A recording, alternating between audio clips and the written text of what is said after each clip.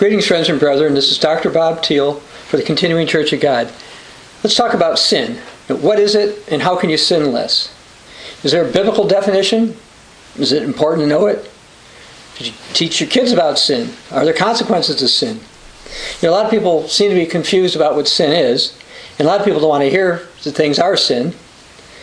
And so as far as what is sin, the late Pastor General of the old Worldwide Church of God, Herbert Armstrong, said that the world had the wrong definition.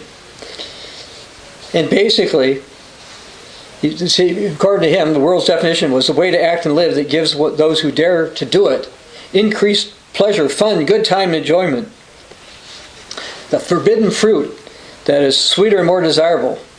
He says that concept, though unrealized, is that God's unjust and unfair, forbidding us to really enjoy life. As a consequence, sin is the desirable way forbidden, or at least frowned upon, by respectable society under religious influence. Well, when he wrote this, back in 1950, it's a bit different than now. Nowadays, you have society that actually encourages some of these things, a lot more than it did back then. And so, he's basically going through and saying, okay, the world basically says sin is what's fun, and God's just mean and gets rid of it. And he says this concept was illustrated by the deathbed confession of an atheist. So let's tell this story. Herbert Armstrong says this atheist's daughter came to his bedside and said, while he's dying, he knows he's going to die, "Father, now that you're going to die, tell me the truth. What do you think is best? Your atheism or Mother's Christianity?" "Well, daughter," the dying man replied, "I still believe that my way is the best way to live by. But I have to confess, at last, your mother's religion is the best to die in." And Herbert Armstrong said, well, that was a common idea. People think that God's unfair and they expect people to give up worthwhile things to deny enjoying their life. Growing up a Roman Catholic, I kind of noticed that people seemed to think it was okay to do all kinds of bad things because as long as you went to confession later, it would be okay. And essentially, I saw as, at least with my family members, as they got older, ones who were less inclined to follow more of the doctrines of the Roman Catholic Church, seemed as they got older, they got closer to doing more and more of those. Kind of reminds me of these people thinking, okay, well, you do all this stuff now, then later you can change and go through the motion. Now, according to the view Herbert Armstrong said the world had, says the best way to cheat God is to live in sin, enjoy life, then squeeze through at a last-minute deathbed confession.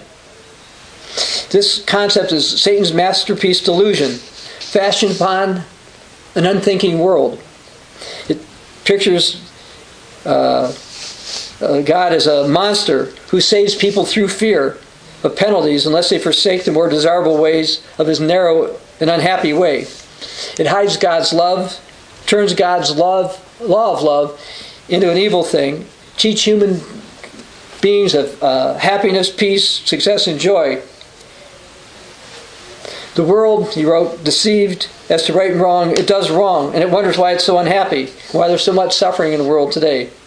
God help us to discern the true values from the false. God has revealed the right and true way. And where has he done that? Well, he's revealed it in his word. Herbert Armstrong was correct that yes, the world often wants to live the wrong way. As a matter of fact, we're in a society now that if you say these ways are bad, they want to shut you up or take you off the internet, or in some countries like Canada, fine you. But as far as sin goes, what is it? I'm going to go to 1 John chapter 3.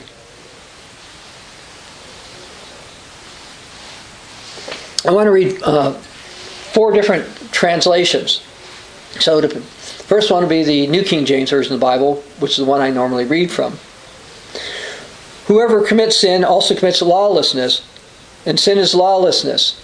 That one's not as clear as the Old King James, which says, Whosoever commits any sin transgresses also the law, for sin is the transgression of the law. That's much clearer. Now, the Douay-Rheims Bible, it's Catholic Bible, Roman Catholic Bible, whosoever commits sin committeth also iniquity, sin is iniquity. And the Eastern Orthodox Bible says, everyone who breaks the law, and in fact, sin is lawlessness. So the concepts get through there. Now, what law? Well, God's law, which is in His Word, Psalm 119:11. That includes the Ten Commandments. And before going further, I do want to say we have a book that you can have. You can find it free. You can go to ccog.org on the Ten Commandments. It's going to go through some of the stuff I'm going to talk about in the Ten Commandments today. And it also discusses how various ones get around, think they're getting around them and getting away with it. In Jesus' day, the Pharisees thought they were getting away with it. People thought they kept the Ten Commandments, but actually Jesus condemned them for breaking them all. And some modern Pharisees do the same thing.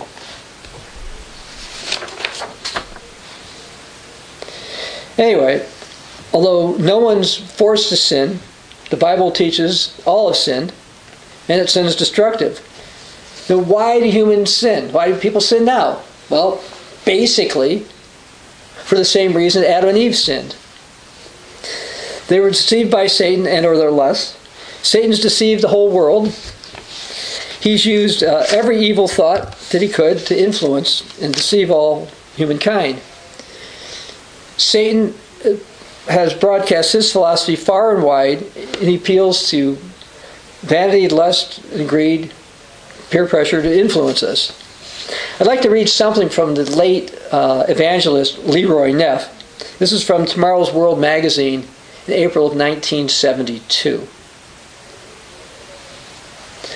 Each of us has been tuned to this deceitful bombardment from Satan from an early age. Satan has used this method to insert wrong thoughts, and he uses the environment and circumstances to influence us to make wrong decisions like Adam and Eve did.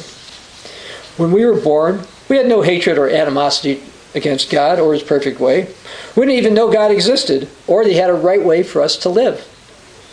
But in due time, we too developed the same attitude as Satan, of selfishness, of greed and lust, and wanting our own way.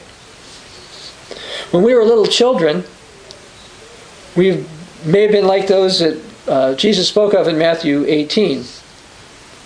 They were humble and teachable, yet not fully deceived by Satan and his society. As Leroy Neff writes here, all human woe, unhappiness, pain, and misery have come as a direct result of sin, the violation of God's spiritual and physical laws. Happiness and a full abundant life are the automatic result of obedience to God's law. Now, yes, Jesus did die for our sins, but sin has a cost. And the long-term cost is that it negatively impacts the sinner and one's potential to do more good, even more good than they would be otherwise. So don't think that sinning now is good for you or others, but hopefully learn lessons from sins, confess and repent of them. Now, thousands of years ago, in Ecclesiastes 7, verse 29, well, you read part of the verse, Solomon was inspired to write that humans were not made to sin. Ecclesiastes 7, verse 29. God made man upright, but they've sought out many schemes. And even today, humans choose the wrong way, and they follow often improper schemes. Now, because of many teachings and traditions, many don't recognize sin in this age. Now, I want to go to 2 Thessalonians, chapter 2, starting verse 7. And instead of reading it from the New King James, this time I'm going to read it from the Berean Literal Bible. 2 Thessalonians 2, starting in verse 7. For the mystery of lawlessness is working already. There is only the one at present restraining it, until he might be gone out of the midst. And then the lawless one will be revealed, whom the Lord Jesus will consume with the breath of his mouth and will annul at the appearing of his coming. Whose coming is according to the working of Satan, in every power and in signs and in wonder of falsehood, and in every deception of wickedness unto those perishing, in return for which they did not receive the love of the truth in order for them to be saved. And because of this, God will send them working of delusion for them to believe what is false, in order that those having not believed the truth, but having delighted in unrighteousness, will be judged. Now, part of the mystery of lawlessness, or called the mystery of iniquity, for example, in the Dewey Rames Bible, many haven't been taught the proper truth about sin, or they've been taught to reason around God's law, just like the Pharisees did at Jesus' time. Many people are like the Pharisees. They accept improper traditions. Jesus said in Matthew 15 to the Pharisees, woe to you, okay, you'll clean the outside of the cup, you've got various traditions, but you've got ways around the commandments. People think you keep the commandments, you try to look like you do, but you don't, because you rely on tradition above that. And we see that with various Greco-Roman and Protestants. Paul wrote those who believe the lie, those who don't have sufficient love in the truth, are going to get even more deceived as we get closer to the end of the age and the rising of the lawless one, who's called the beast in Revelation 13. They're going to be condemned because they didn't believe the truth but had pleasure in unrighteousness. And we've got more and more of a society in the West going that direction. What I mean by that, there's always been a problem with sin in society. But we're seeing more public promoting of what people used to realize was sin. Now, in Psalm 119, 172, it says, all of God's commandments are righteousness. And those who have pleasure in unrighteousness obviously are not truly keeping God's commandments. Now, the Apostle Paul wrote the mystery of lawlessness or iniquity had begun already in his day. And in Ephesians 5:6, he also wrote, people should not be deceived by empty words to get them to disobey. Now, we have this in our Ten Commandments booklet, but we also have a book called Hope of Salvation, How the Continuing Church of God Differs from Protestantism, where we go into the fact that many Protestants have been deceived by various traditions above Scripture. And if those who claim to be Protestant would actually rely on the Bible, sola scriptura, like they claim, they wouldn't be Protestant, they would be Church of God. Make that as a challenge to any Protestant, would be to go through this book and explain why the Scriptures are wrong, or the doctrines based on the Scriptures are wrong, as opposed to your traditions. Because sadly, Protestants have relied on all types of traditions. Now, there's some Protestants who don't quite realize this, and some that God may be calling now, and hopefully God will be calling now, as well as later, who will look into it in more depth and actually go back to understanding what sin is. But Protestantism has done a number on sin and tried to make people think that they're not sinning when they do. And Paul warned about that again in Ephesians 5:6. And that mystery of lawlessness is manifested by the Greco-Roman Protestants when it comes to many aspects of God's law, including the Ten Commandments. The true Church of God upholds God's law, as the Apostle John said to do in 1 John 5. It teaches that God set in motion laws that, if obeyed, would bring good to humanity, including an abundant and productive full life. In Proverbs 29, verse 18, I'm going to read this. It's a short verse. We read, where there is no revelation, the people cast off restraint. But happy is he who keeps the law. The Bible also teaches in Psalm 111, verse 10, keeping God's law brings understanding and happiness in Proverbs 16:16. To those who trust God. Now, the true Church of God proclaims that God's law is not done away, but it's been exalted and made honorable, as it was foretold in Isaiah 42, verse 21, and expanded by Jesus, as you can see, for example, in the Sermon on the Mount, Matthew 5, verses 17 to 48. Many who profess Christ, however, sadly want to believe the lie that the Ten Commandments were done away and don't mean what they say because of false traditions of men, as well as improper translations of the Bible. And again, we do go into that in this book on the Ten Commandments. We also do go into this book on Protestantism. Again, you can go to the ccog.org website, click under the Literature tab, go under Books and Booklets, and you'll find these. And you can read them. We don't ask you for your email address or anything. You read them on your own and check out what we say. Prove all things, hold fast to what is good. You can check out what we say.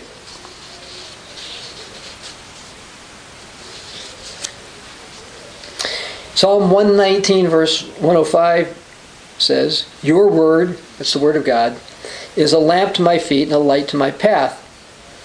And I mentioned Psalm 119, verse 172, but I'd like to actually read what it says. "My tongue shall speak of your word, for all your commandments are righteousness." The true church teaches that the Ten Commandment law is one of God's greatest gifts to humankind. And His commandments are righteousness, and that keeping them reflects love. As a matter of fact, the Bible says in 1 Timothy 1, verse 5, the Apostle Paul wrote, "Now the purpose of the commandment is love." And sin actually promotes hate as opposed to love.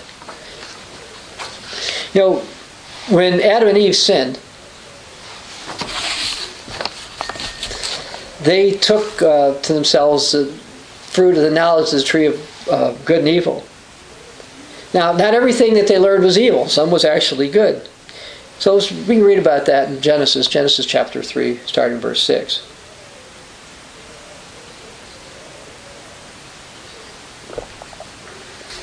So when the woman saw the tree was good for fruit, she was using her head, she thought, and it was pleasant to the eyes. It looks, check this out. Okay. And it was desirable to make one wise. She took of its fruit and ate. And she also gave it to her husband who was with her, and he ate it. So, you see, Eve thought that sin had benefits, and it wasn't so bad. So she acted. Satan had appealed to her pride. Now, Satan's not much of an original thinker in the sense that what works in one generation works in others. Satan has long used pride and similar temptations throughout history, including various lusts of the flesh. Now, the Apostle Paul warned, let's go to 1 Corinthians 10.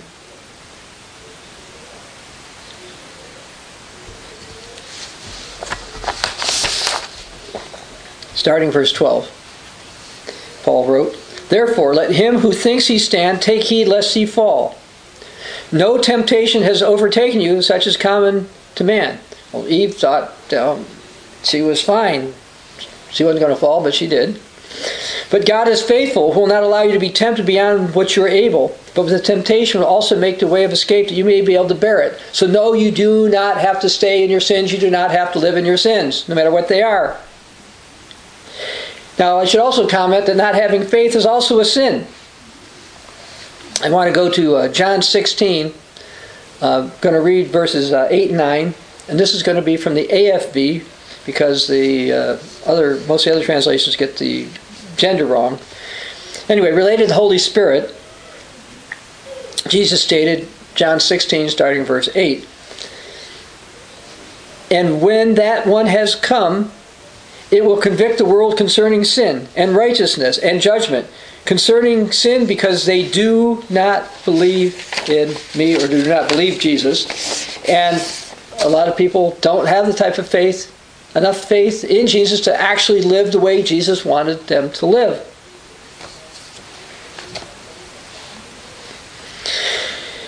Now, one other thing I should mention is we need to be careful about judging. Jesus warned in John 7:27, and you don't have to go there, "Do not judge according to appearance, but judge with righteous judgment." As physical beings, we tend to judge according to appearance. Eve did. Now, many of the world's churches appear to do some good. Many people have given their lives to promote what they felt was right. Many have tried to serve others. And various parts of the clergy have Protestant or Greco-Roman clergy made statements that seem, fine. And not everything they promote is bad. And that's part of the mystery of iniquity. If it was clearly bad, people would recognize that. But when good and bad are mixed together, it's harder for most to see. Matter of fact, when they want to poison somebody, without them knowing, they'll usually mix a little bit of poison in something that tastes good.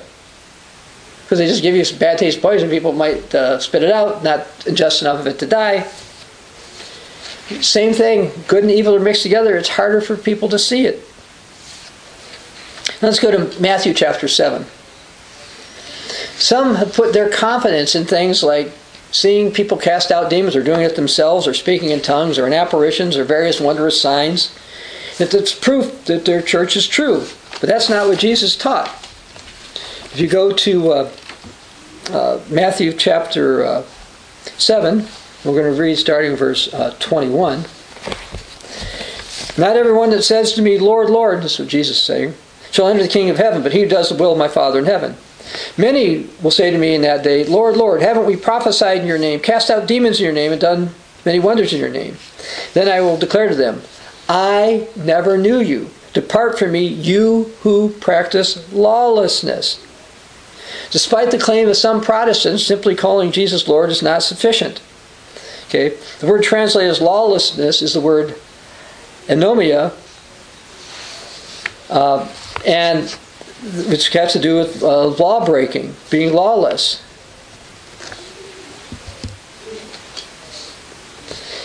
Now, I want to read Psalm 119, verse 21, from the Old King James Version of the Bible.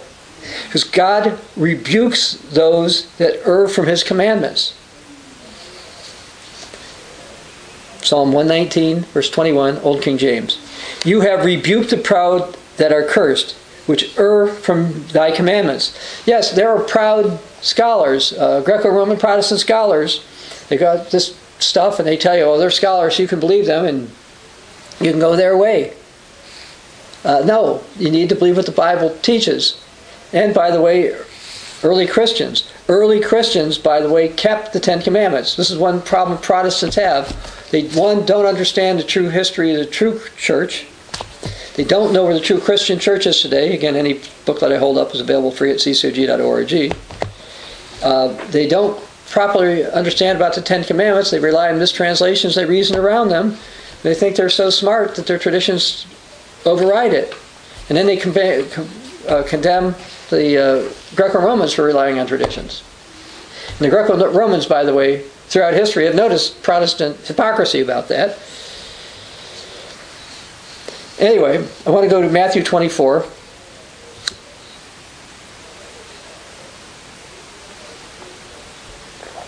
Starting in verse 12, because this is a warning about the end times.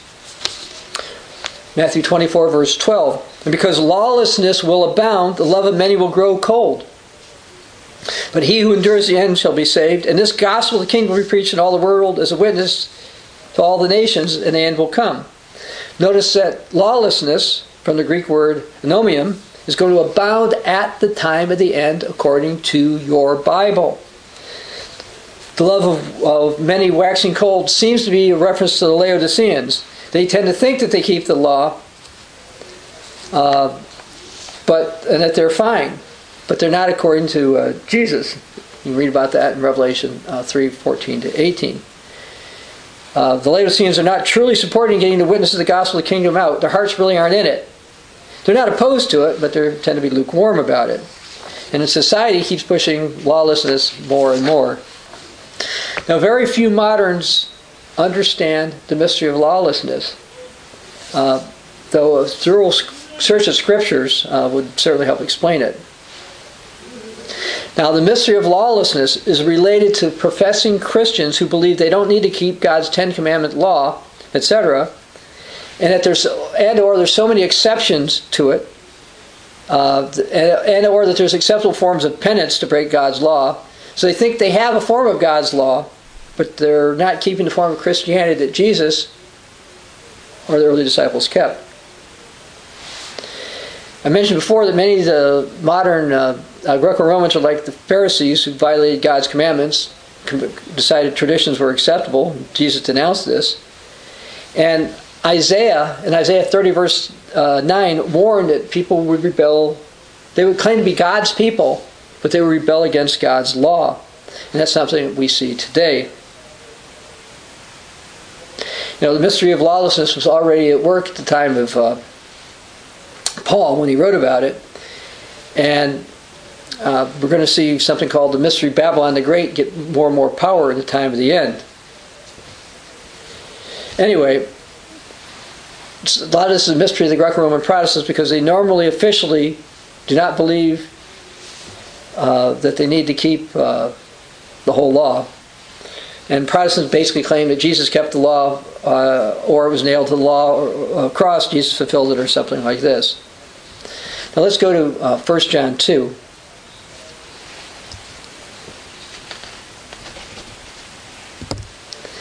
Starting in verse 3. Protestants tend to believe if you love Jesus, that's somehow keeping the law and then you're not sinning. But those who tell that without doing what they're supposed to, faith without works is dead, they're deceiving themselves. John wrote, 1 John 2, starting verse 3. Now by this we know him, if we keep his commandments. He who says, I know him, but does not keep his commandments is a liar, and the truth is not in him. But he who keeps his word truly has the love of God, is perfected in him. We know that we're in him. He who says he abides in him ought to walk just as he walked. And Jesus kept the 10 Commandments, and early Christians kept the 10 Commandments. This is known.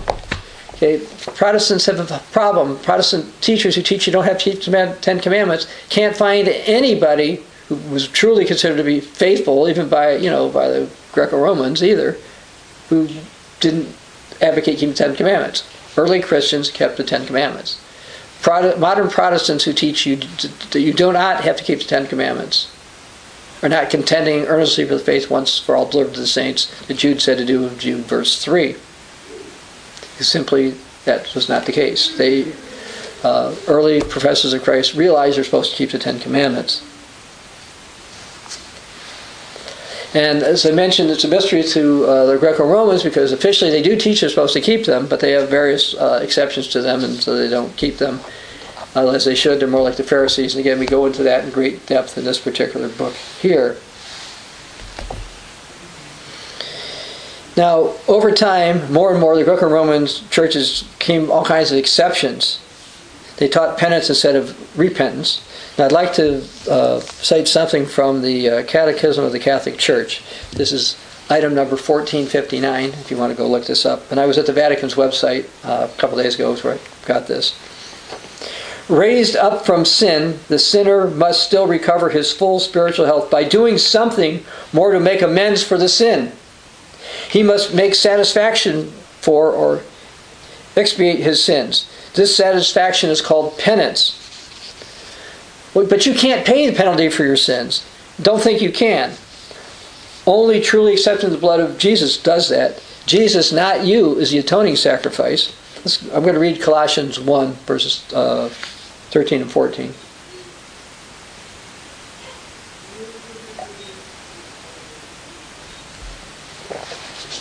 Colossians 1, verse 13. He has delivered us from the power of darkness and conveyed us into the kingdom of the Son of his love, in whom we have redemption through his blood, the forgiveness of sins. So that's where it comes from. Now let's all go to the book of Romans. Romans chapter 3, verse 23. I'll give you a moment to get there, so excuse some water while you go there. Normally I'll grab the water, give people an opportunity to look up scripture to get there. I don't do it with that because I've typed them out, because I find that if I haven't typed them out, if I go and look them up, too many of them up, the page rattling affects the microphone and the recording of the audio here. Anyway, Romans 3, verse 23. For all have sinned and fallen short of the glory of God. That means you, me, and everybody else. Being justified freely by his grace through the redemption that's in Christ Jesus, whom God set forth as a propitiation by his blood, through faith, to demonstrate his righteousness, because in his forbearance God passed over the sins that were previously committed. That's because of Jesus. To demonstrate at the present time his righteousness, that he may be just and a justifier of the one who has faith in Jesus. Yes, Jesus is a justifier of those who have faith in him. You have to have faith, I told you before. If you don't have faith, it's a sin. Now, Christians are supposed to acknowledge and confess their sins, and then have faith Jesus will forgive them. It says in Ecclesiastes 7 verse 20, it's not a just man on earth who does good or doesn't sin. All of us have sinned. So from the Old Testament and the New Testament we read all sin. Now I'd like to go to 1 John. 1 John 1, starting verse 8.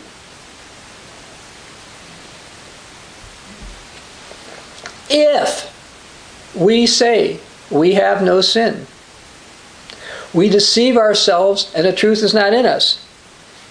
Verse 9. If we confess our sin, he is faithful and just to forgive us our sins and cleanse us from all unrighteousness. If we say that we have not sinned, we make him a liar and the truth is not in us.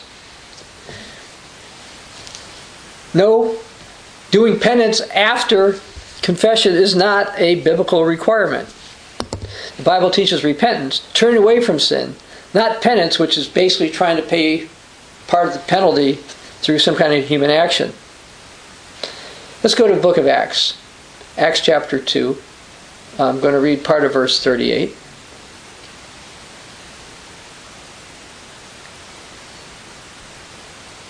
The Apostle Peter taught, Acts 2, cutting in verse 38. Repent, and let every one of you be baptized in the name of Jesus Christ for the remission of sins, and you shall receive the gift of the Holy Spirit. Now, go to the next chapter, Acts 3, verse 19. Repent, therefore, and be converted, that your sins may be blotted out. See, being converted means to completely change, not do some act for your sins. Now I want to go to 2 Peter. I want to go to 2 Peter chapter 3. Now I'm going to read verse 9, and I plan on reading it from two different translations. First, the New King James. 2 Peter 3, verse 9.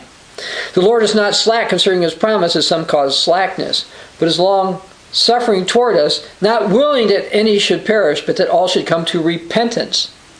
Now I'm also going to read that from the New Jerusalem Bible, which is the Roman Catholic translation. The Lord is not being slow in carrying out his promise, as some people think he is. Rather, is he being patient with you, wanting nobody to be lost and everybody to be brought to repentance. And the reason I've done this is to show Roman Catholics that yes, at least this verse in this translation of the Catholic version of the Bible does talk about repentance. Because sadly, a lot of Catholic translators have used the word repentance in lots of places, which it doesn't really say. God's not trying to bring us to penance, to intentionally inflict punishment upon ourselves for sin, but repentance, which is changing from following the influence of Satan to following God. Let's go to Romans 6, verse 22.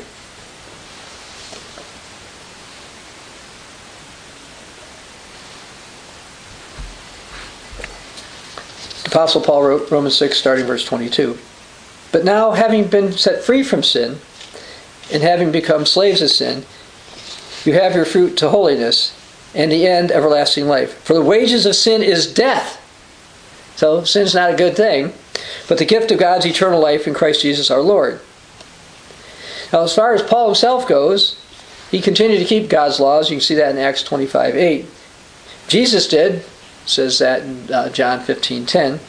And Paul taught to imitate him as he imitated Jesus, 1 Corinthians 11:1. The mystery of lawlessness or iniquity is something that the religious Greco-Roman Protestants, and Jehovah's Witnesses, by the way, reason around. Yet they think their faith is fine. And yes, I've talked to Jehovah's Witnesses about this, and they don't believe they have to keep the Ten Commandments either. Now, the mystery of iniquity is practicing a false religion that looks good to Satan and a lot of others, but not to God. Jesus said, you don't have to go there, John 4:24, God is spirit, and those who worship him must worship him in spirit and in truth. And the truth is, Jesus kept the Ten Commandments, Paul kept the Ten Commandments, early Christians kept the Ten Commandments, did not reason around them like the Pharisees did and a lot of moderns do now. And the Bible teaches that in the end, true Christians will still be keeping the 10 Commandments. You can read that the commandments are to be kept in Revelation 12:17, as well as Revelation 14, verse 12. By the way, Protestants try to get around that and say this is talking about Jews who are converted after their rapture or something along that line, but it doesn't say that. It says these people have the testimony of Jesus Christ and keep the commandments of God. It doesn't say that these are newly Jewish converts after a rapture or anything like that. Now, do you hate sin? Do you minimize the damage of sin? Do you dismiss your sins because, other people are way more sinners than you? Let's go to the book of Luke chapter 18. Read over some stuff that Jesus taught. Because the Pharisees were like that. And so are the Laodiceans, by the way. I remember talking to a Laodicean who I think recently died. And he had excuses for why he didn't have to do certain things. And basically he said that ministers who apostatized had chastised him on things he didn't like, and they apostatized, and he still keeps his version of the Sabbath, or is keeping it in his version of holy days. Therefore, he was totally fine. And it's like, no, that's not how you're supposed to do it. Well, anyway, in Luke 18, starting verse 10, Jesus said there were two men who went to the temple to pray. One was a Pharisee, and the other was a tax collector. And they were considered like scum, the tax collectors, because they were in league with the Romans. Pharisee stood and he prayed, thus with himself, God, I thank you I'm not like other men. There's a Church of God leader, a claimed Church of God leader, who I don't believe is converted, who's basically said this to his people. Cut from a different cloth, or whatever term he used. I won't mention who he is.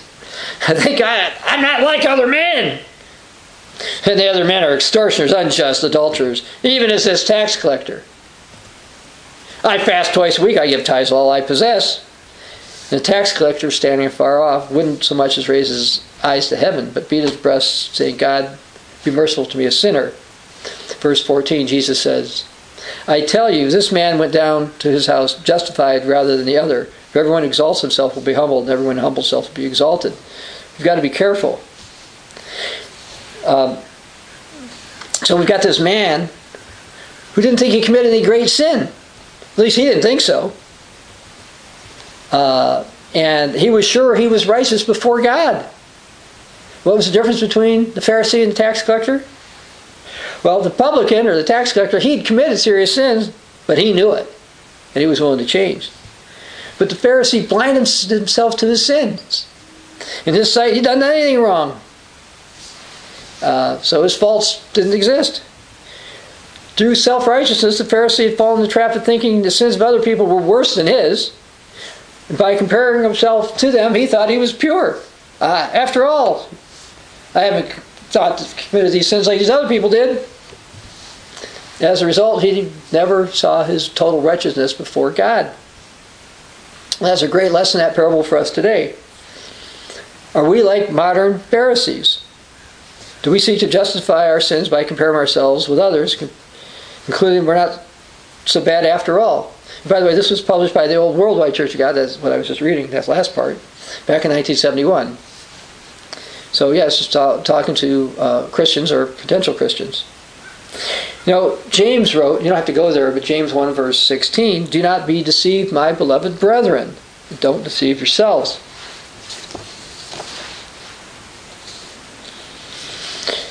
How does God look at sin?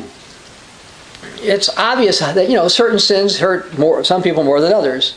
Murder kills people. Adultery causes a lot of more damage than if you tell somebody you're going to show up for an appointment and you don't try to keep your word. On the other hand, you've got to think about what people think are small items or small sins. Anyway, sin is sin and wrong is wrong. Evil is evil no matter to what degree. To ask which of two sins is worse is asking what's worse, Sodom or Gomorrah.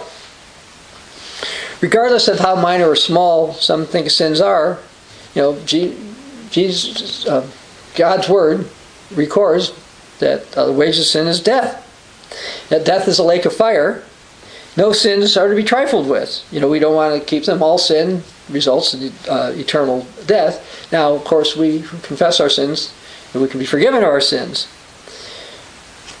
Some sins, yes, do have an immediate penalty. For example, if you tell your child Don't touch something that's hot and burning, and your child dishonors you as a parent and immediately touches it and gets burnt. That penalty is clear. But some damage done by small sins over time could be even more devastating. In James 2 verse 10, he had written that whoever keeps the whole law but breaks one part is guilty of breaking the whole thing. Our attitude as Christians should be to seek out and eliminate every sin, every wrong thought, every evil way. We shouldn't be hanging on to small faults because, well, we're just this way, I was raised this way, my ancestry, whatever, just because they don't seem as bad as obviously great sins. Paul wrote in 2 Corinthians 10, verse 12, and I'll give you a moment to go there.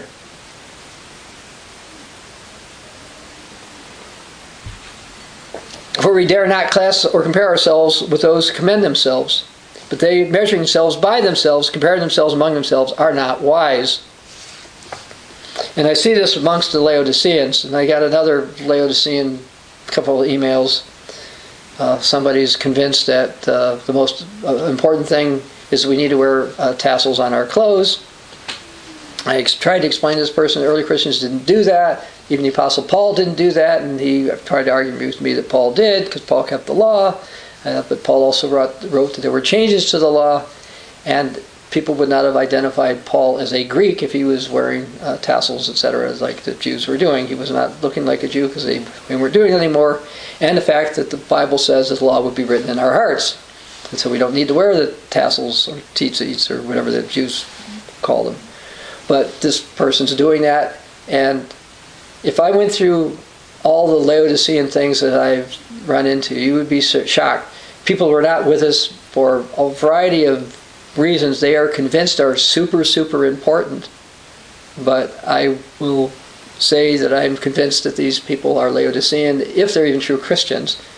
They're focused on the wrong thing. We're not supposed to compare sins. In Matthew 23, Jesus said, woe to you scribes and you Pharisees, you hypocrites. You shut the kingdom of heaven against people, but you don't go in yourself. Okay? Well, they thought they were keeping God's law. And they clean the outside of the cup, Jesus said, but the inside is full of extortion, etc. And they're full of hypocrisy and iniquity. And he called them serpents and a generation of vipers. And that they weren't going to escape the condemnation of Gehenna. But they were convinced they were the religious ones.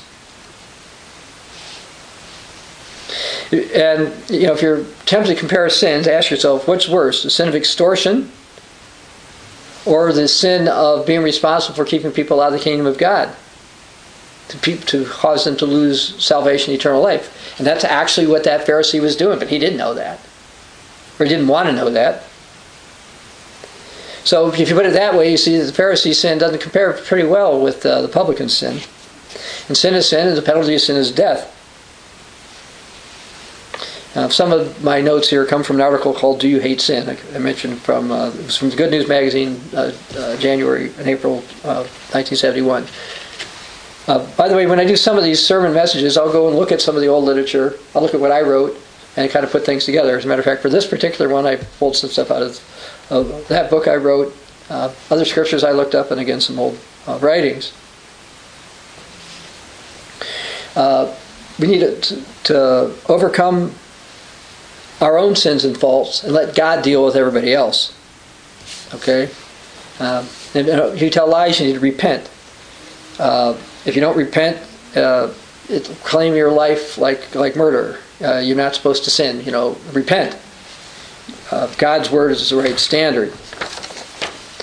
A lot of people don't realize their own tendencies to stray, but Satan does. Let's go to 1 Peter 5.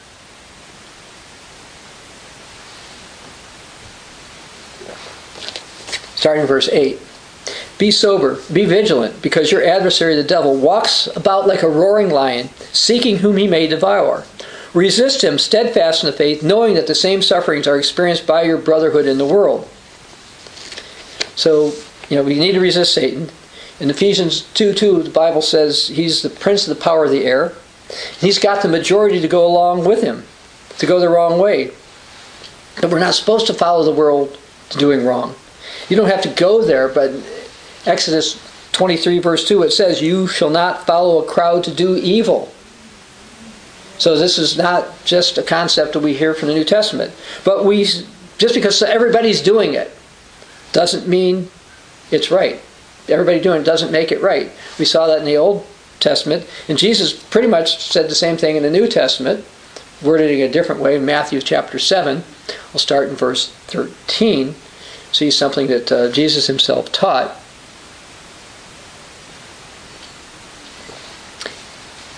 Enter by the narrow gate. For wide is the gate and broad is the way that leads to destruction. And there are many who go in by it. Yeah, everybody's doing it, so let's go and do it. It's got to be right. Most people think it's right, so that must be right. No, it's not. Eve succumbed to Satan telling her to do something. Well, somebody else told me this, so that must be right. Verse 14. Jesus said, because narrow is the gate and difficult is the way that leads to life, and there are few who find it. Most go the wrong way. Hopefully you're not among them, or you're not sure. Perhaps God is calling you. Yes, I hold up another booklet as God's Calling You. Again, available at the ccog.org website, such as this one and the other books that we have. God may be calling you, and so you don't want to sin. We need to resist Satan. Now, as far as sin goes, let's go to James 1. I'm going to start with verse 12. I'll give you a moment to get there.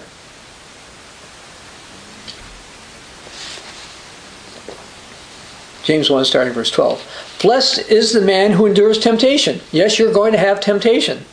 For when he's been approved, he will receive the crown of life which the Lord has promised to those who love him. Jesus said, if you love me, keep my commandments. Verse 13, let no one when he's tempted say, I'm tempted by God. For God cannot be tempted by evil, nor does he himself tempt anyone. But each one is tempted when he's drawn away by his own desires and is enticed. And then when desire has conceived, it gives birth to sin. And sin, when it's full grown, brings forth death. So yes, some sins are not full grown. So repent from them. And by the way, if you will confess your sins, God will forgive your sins. Basically no matter what. In order to resist temptation, to get a long thought out of your mind, fill your mind with good thoughts. Philippians 4:8 says, whatever is good, whatever is noble, whatever is righteous, think on these things. That's a paraphrase, so maybe got one of the two words not quite right. But the concept is there. Think on what's good and turn to God. Resisting temptation makes you stronger, while indulging in sin makes you weaker. I'm going to say that again. Resisting sin makes you stronger. Indulging in sin makes you weaker. Sin helps show for those who believe that we need God's help in his ways.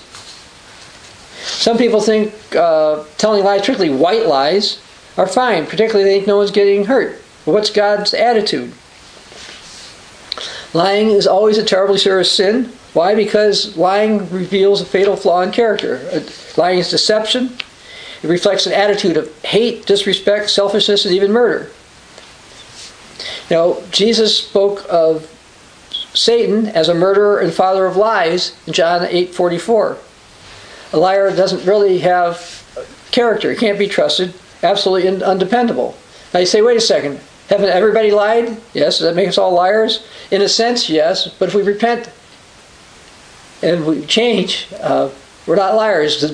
To the best of my knowledge, I've not lied to any of you ever. I may have stumbled over some words or misread some stuff, but I've tried to be truthful despite my flaws and speaking abilities or things. Lying is not just some small sin. It says in Revelation 21:8 that all liars are going to have their part in the lake that burns in fire and brimstone. So we don't want to be lying. Lying is a serious sin.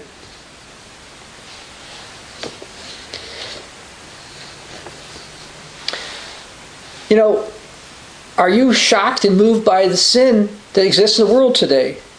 The violence, the crime, pornography, the wars, abortions, racial bigotry, conflicts, the LGBTQ agenda, etc.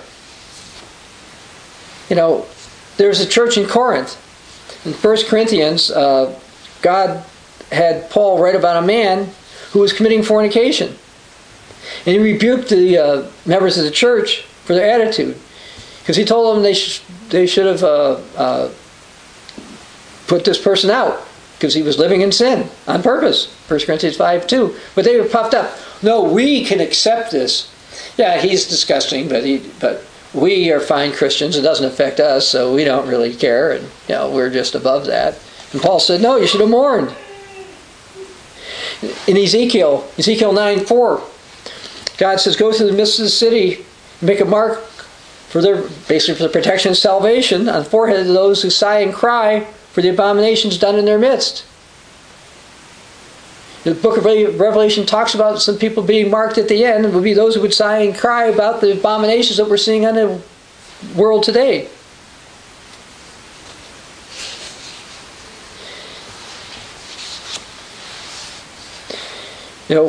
We are not to accept various things the Bible calls abominations. You can read about these in Leviticus 11, Leviticus 18, Leviticus 20. It's also discussed in Romans chapter 1 in the New Testament. I tend to read this a lot, so I'll just basically go through this, starting verse 18. Find out the wrath of God is revealed against ungodliness and unrighteousness of men. Remember, all God's commandments are righteousness, so they're not keeping them. They suppress the truth and unrighteousness, including those who claim to be religious leaders, who are telling you why you don't have to keep the Ten Commandments, or giving you excuses how you get around them, which also the Pharisees did. Verse 22 talks about professing to be wise, they become fools, they become corrupted. God gives them over to uncleanness. And you've got people who promote uncleanness. They think it's okay to eat unclean meat, even though the Bible calls that an abomination. They dishonor their bodies among themselves. They exchange the truth of God for a lie. And in verse 26 in Romans, we find because of this, God gave them up to vile passions. Even their women exchanged the natural use for what's against nature. The men, leaving the natural use of the woman, burn their lust for one another. Men committing what's shameful, receiving themselves the penalty of the error which is due. God is saying, those who are lesbians and homosexuals, sodomists, are hurting themselves. That's what this says. But we're supposed to be told, no, this is a good thing by society, and that's not the case. And basically, God's word says, because they didn't want to retain the true God in their knowledge, He gave them over a debased mind to do those things which are not fitting. A lot of these things that various government people are doing, not everything, is because they have a debased mind. Being filled with unrighteousness, sexual immorality, wickedness, covetousness, maliciousness, full of envy, murder, strife, deceit, evil-mindedness. They're whisperers, backbiters, haters of God, violent, proud, boasters, inventors of evil things, disobedient to parents, undeserving, untrustworthy, unloving, unforgiving, unmerciful. Now, the thing about unrighteousness is talking about all the Ten Commandments, but some of these specifically are referring to specific commandments.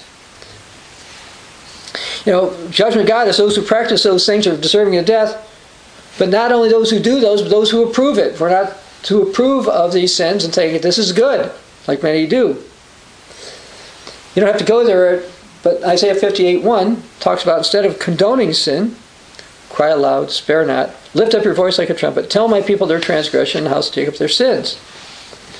Now what's so bad about sin? Why does God say some actions are right and some are wrong?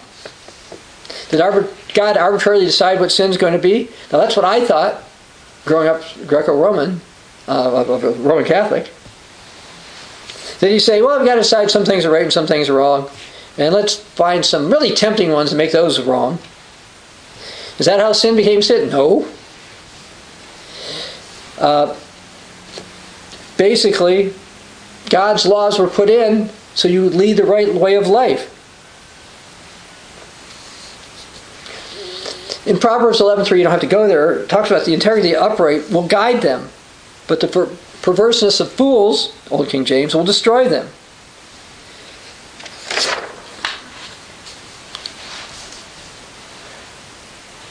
Perversion brings an automatic penalty. I read some of them from Romans 1.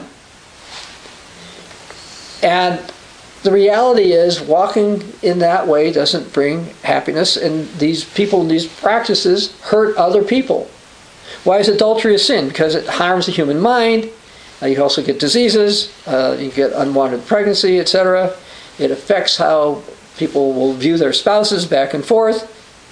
It leads to heartache, frustration, ultimately death. Now we'll read something from the old Worldwide Church of God about what's so bad about sin. Is sin enjoyable? You bet it is. That's why people engage in it. That's why temptation is so alluring. Adultery is physically and mentally pleasurable. I think it's disgusting, but that's what they're saying. At least, I guess, the people who engage in it. And the kids who smoke pot are getting a kick out of it. The forbidden fruit tasted good to Adam and Eve. No one denies the short-term enjoyment of sin. Then they quote, they say, Hebrews 11:25 says, Moses chose to suffer affliction with God's people, then quote, to enjoy the pleasure of sin for a season. But sin's short-term pleasures automatically bring a long-term penalty. Adam and Eve lived to see one of their dearly beloved boys brutally murdered by the other. They finally witnessed the entire world being filled with violence. And they eventually died instead of enjoying the eternal life God had offered. The Bible actually shows that those who insistently engage in sin are, spiritually speaking, already dead. It likens them to a corpse. Sin is the way of get. If everybody's getting, nobody's producing. And all will die. But people think, oh, we can just sin some and produce some, and mixing good and evil. All are going to die. The Ten Commandments are the right way to live. Let's go to Deuteronomy 30.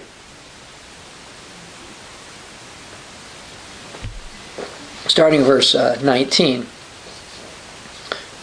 Ten Commandments are the way to live. Blessings come if you obey them. I call heaven and earth as a witness against you today. Deuteronomy 30, verse 19. That I've set before you life and death, blessing and cursing. Therefore choose life that both you and your descendants may live. God wasn't arbitrary with the rules he came up with.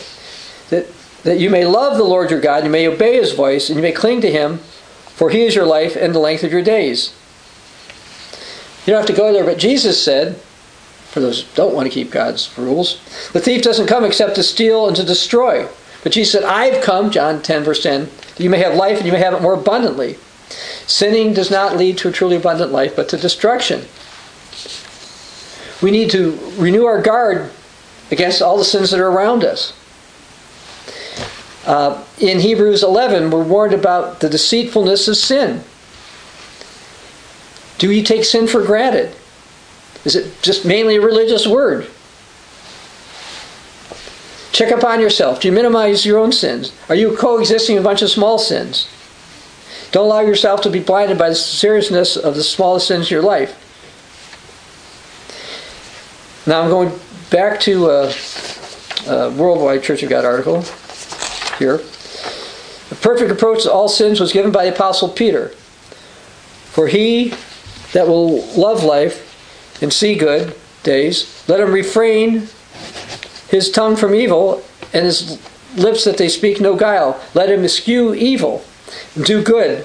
Let him seek peace and ensue it. For the eyes of the Lord on all the righteous, his ears are open to their prayers, but the face of the Lord is against those who do evil. And that's 1 Peter 3, 10 through 12, probably. It looks like the old King James. Anyway, but the other part I want to read is this next part here. This is the attitude that we should have if we want to live forever. The more we overcome sin and live righteously before God, the more he can bless us and use us as his work. The greater the reward we'll receive in the soon coming kingdom. Let's abhor all sin, brethren. Let's flee from sin, cleave to righteousness with all our heart and strength. But I found, this is from about 2 years ago, there's an article called Raising Children Without the Concept of Sin. And they think this is a good thing because this person said that she was told about sin basically as some kind of a Protestant growing up. And she doesn't like that, so she doesn't think people should know about sin. She thinks that she has a moral code, but she doesn't know about sin. And that's what she placed to her daughter. Well, if there's no God, God's ways don't make any sense, and there's no life after death, one can probably conclude that it's okay to not teach about sin. But in the book of Deuteronomy it says we're supposed to teach about God's ways and God's laws to our children. And yes, we are supposed to teach about sin. And Christians themselves, of course, are not to sin. Let's go to 1 John 2.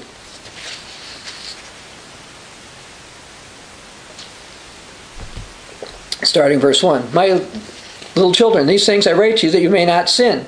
And part of the sermon is to help you so you won't sin. And if anyone sins, we have an advocate with the Father, Jesus Christ the righteous. And he himself is the propitiation of our sins, and not ours only, but for the whole world. And, as we said before, the Bible says the wages of sin is death, but the gift of God is eternal life in Jesus Christ our Lord. We know the eternal life's reward of Christians. As far as now how not to sin, let's go to Ephesians 4, or at least to sin less, verse 17. This I say, therefore, and testify in the Lord, that you should no longer walk as the rest of the Gentiles. You don't walk as the world. In the futility of their mind, having their understanding darkened, because they don't want to retain God in their knowledge, being alienated from the life of God because of the ignorance that's in them. They don't want to know God's law or commandments. They don't know them well enough, but you can, or more of them, particularly if you keep them. Because the blindness is in their heart, who being past feeling have given themselves over to lewdness, to work all uncleanness with greediness. We're not to be greedy. We're not to be unclean. We're not supposed to go the world's way. Now I want to go to Romans 13.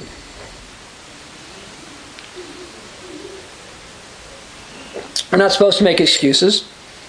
Romans 13, starting verse 12. The night is far spent, the day is at hand. Therefore, let's cast off the works of darkness and put on the armor of light. Let's walk properly as in the day, not in revelry and drunkenness, not in lewdness and lust, not in strife and envy. But put on the Lord Jesus Christ, make no provision for the flesh to fulfill its lusts. Now let's go to Ephesians again, this time Ephesians 6. We're not supposed to excuse wrong behavior, but God has help for you. Ephesians 6, starting verse 10. Finally, my brethren, be strong in the Lord, in the power of his might. Put on the whole armor of God, that you may be able to stand against the wiles of the devil. For we don't wrestle against flesh and blood, but against principalities, against powers, against rulers of darkness this age, against spiritual hosts of wickedness in high places. Now I know it feels like we wrestle against flesh and blood. That Satan and his demons are behind lots of this. Therefore, take up the whole armor of God, that you may be able to withstand in the evil day, and having done all, to stand. Stand therefore, having your waist guarded with truth. Put on the breastplate of righteousness, 10 Commandments. Having your feet shod with the preparation of the gospel of peace. Take the shield of faith. So I told you, if you don't have faith, that's a sin. You'll be able to quench all the fiery darts of the wicked one. Take the helmet of salvation, which is the spirit of the sword, which is the word of God. Praying always, and with all prayer and supplication of the Spirit, being watchful to this end, with all perseverance and supplication for all the saints. So don't give up, and pray. And for me, that utterance may be given to me, that I speak my mouth boldly to make known the mystery of the gospel, which I'm an ambassador to change, as I may speak boldly as I ought to speak. Now I want to go to Mark chapter 10. Read something here, starting in verse 17. So take a moment or so. Now, as he, that's Jesus, this is Mark 10:17, was going out on the road, one came out running, and knelt before him, and asked. So this guy knelt before Jesus, said, "Good man, good teacher, what shall I do to inherit eternal life?" Jesus said, "Why do you call me good? There's none one, but that's God. You know the commandments. Do not commit adultery, do not murder, do not steal, do not bear false witness, do not defraud, honor your father and mother." So he's talking about some of the 10 Commandments. And he answered him, Teacher, all these things I've kept from my youth. I've done this. So, wow, great. Then Jesus, looking at him, loved him and said to him, "One thing you lack. Go your way, sell what you have, give to the poor. You'll have treasure in heaven. Now come, take up the stake and follow me." But this guy who came up to Jesus, who knelt before Jesus, was sad at this word. He went away sorrowful because he had a lot of great possessions. He had great possessions, it says. Notice that not just doing wrong was the answer. One is supposed to do good. In order to sin less, you need to do good when you can. I'm going to go to Proverbs 3, verse 27. Do not withhold good from those to whom it is due, when it is in your power, the power of your hand to do so. And I want to read from the New Testament. I'm going to read James 4:17. Therefore, to him who knows to do good and does not do it, to him it's a sin. Yes, it's a sin not to do good. Yes, there are sins of omission. Now, that doesn't mean, by the way, you have to enable every beggar who might not want to work or might use the money for drugs or other harmful things. And while tithes and offerings are one way to do good, other ways to do good would include reading the Bible, fasting regularly, encouraging others, and helping those you see are afflicted, even if you're afflicted, when it's in the power of your hand to do so. Everyone can do good if they're willing to have the right focus. And, we have a book about the purpose of humanity. I had it up here toward the beginning. The Mystery of God's Plan. Why did God create anything? Why did God make you? And basically, you're to do good for eternity. After you're resurrected, to make eternity better for yourself and everyone else. And you should be doing good now. Over 24 times in the New King James Version of the Bible, it specifically says, do good. And we do good by working to help others. We do good by loving God and our neighbors. And I explained more about some of this, about God's plan with this free book. Christians are supposed to support the work of God to reach others and not get overly tied up with worldly concerns or find a few pet things that they decide they've eliminated other churches because they know better. That's not it. I want to go to Matthew 6, starting verse 30. As far as worldly concerns go, Jesus said, Matthew 6, starting verse 30, now if God so clothes the grass of the field, which is today and tomorrow is thrown in the oven, will he not much more clothe you, O you of little faith? Remember, not having faith is a sin. Verse 31, therefore, do not worry, saying, what shall we eat, what shall we drink, and what shall we wear? For after all these things the Gentiles seek. For your heavenly Father knows that you need all these things. But seek first the kingdom of God and his righteousness, and these things will be added to you. And this will help you not sin if you seek first the kingdom of God. Therefore, do not worry about tomorrow, for tomorrow will worry about its own things. Sufficient for the day is its own trouble. You want to sin less? Do right. Hate sin. Resist Satan. Seek first the kingdom of God. Have faith. Confess your sins and get back up if you fall. If you do these things, you can sin less and be in the eternal kingdom of God. This is Dr. Bob Thiel for the Continuing Church of God.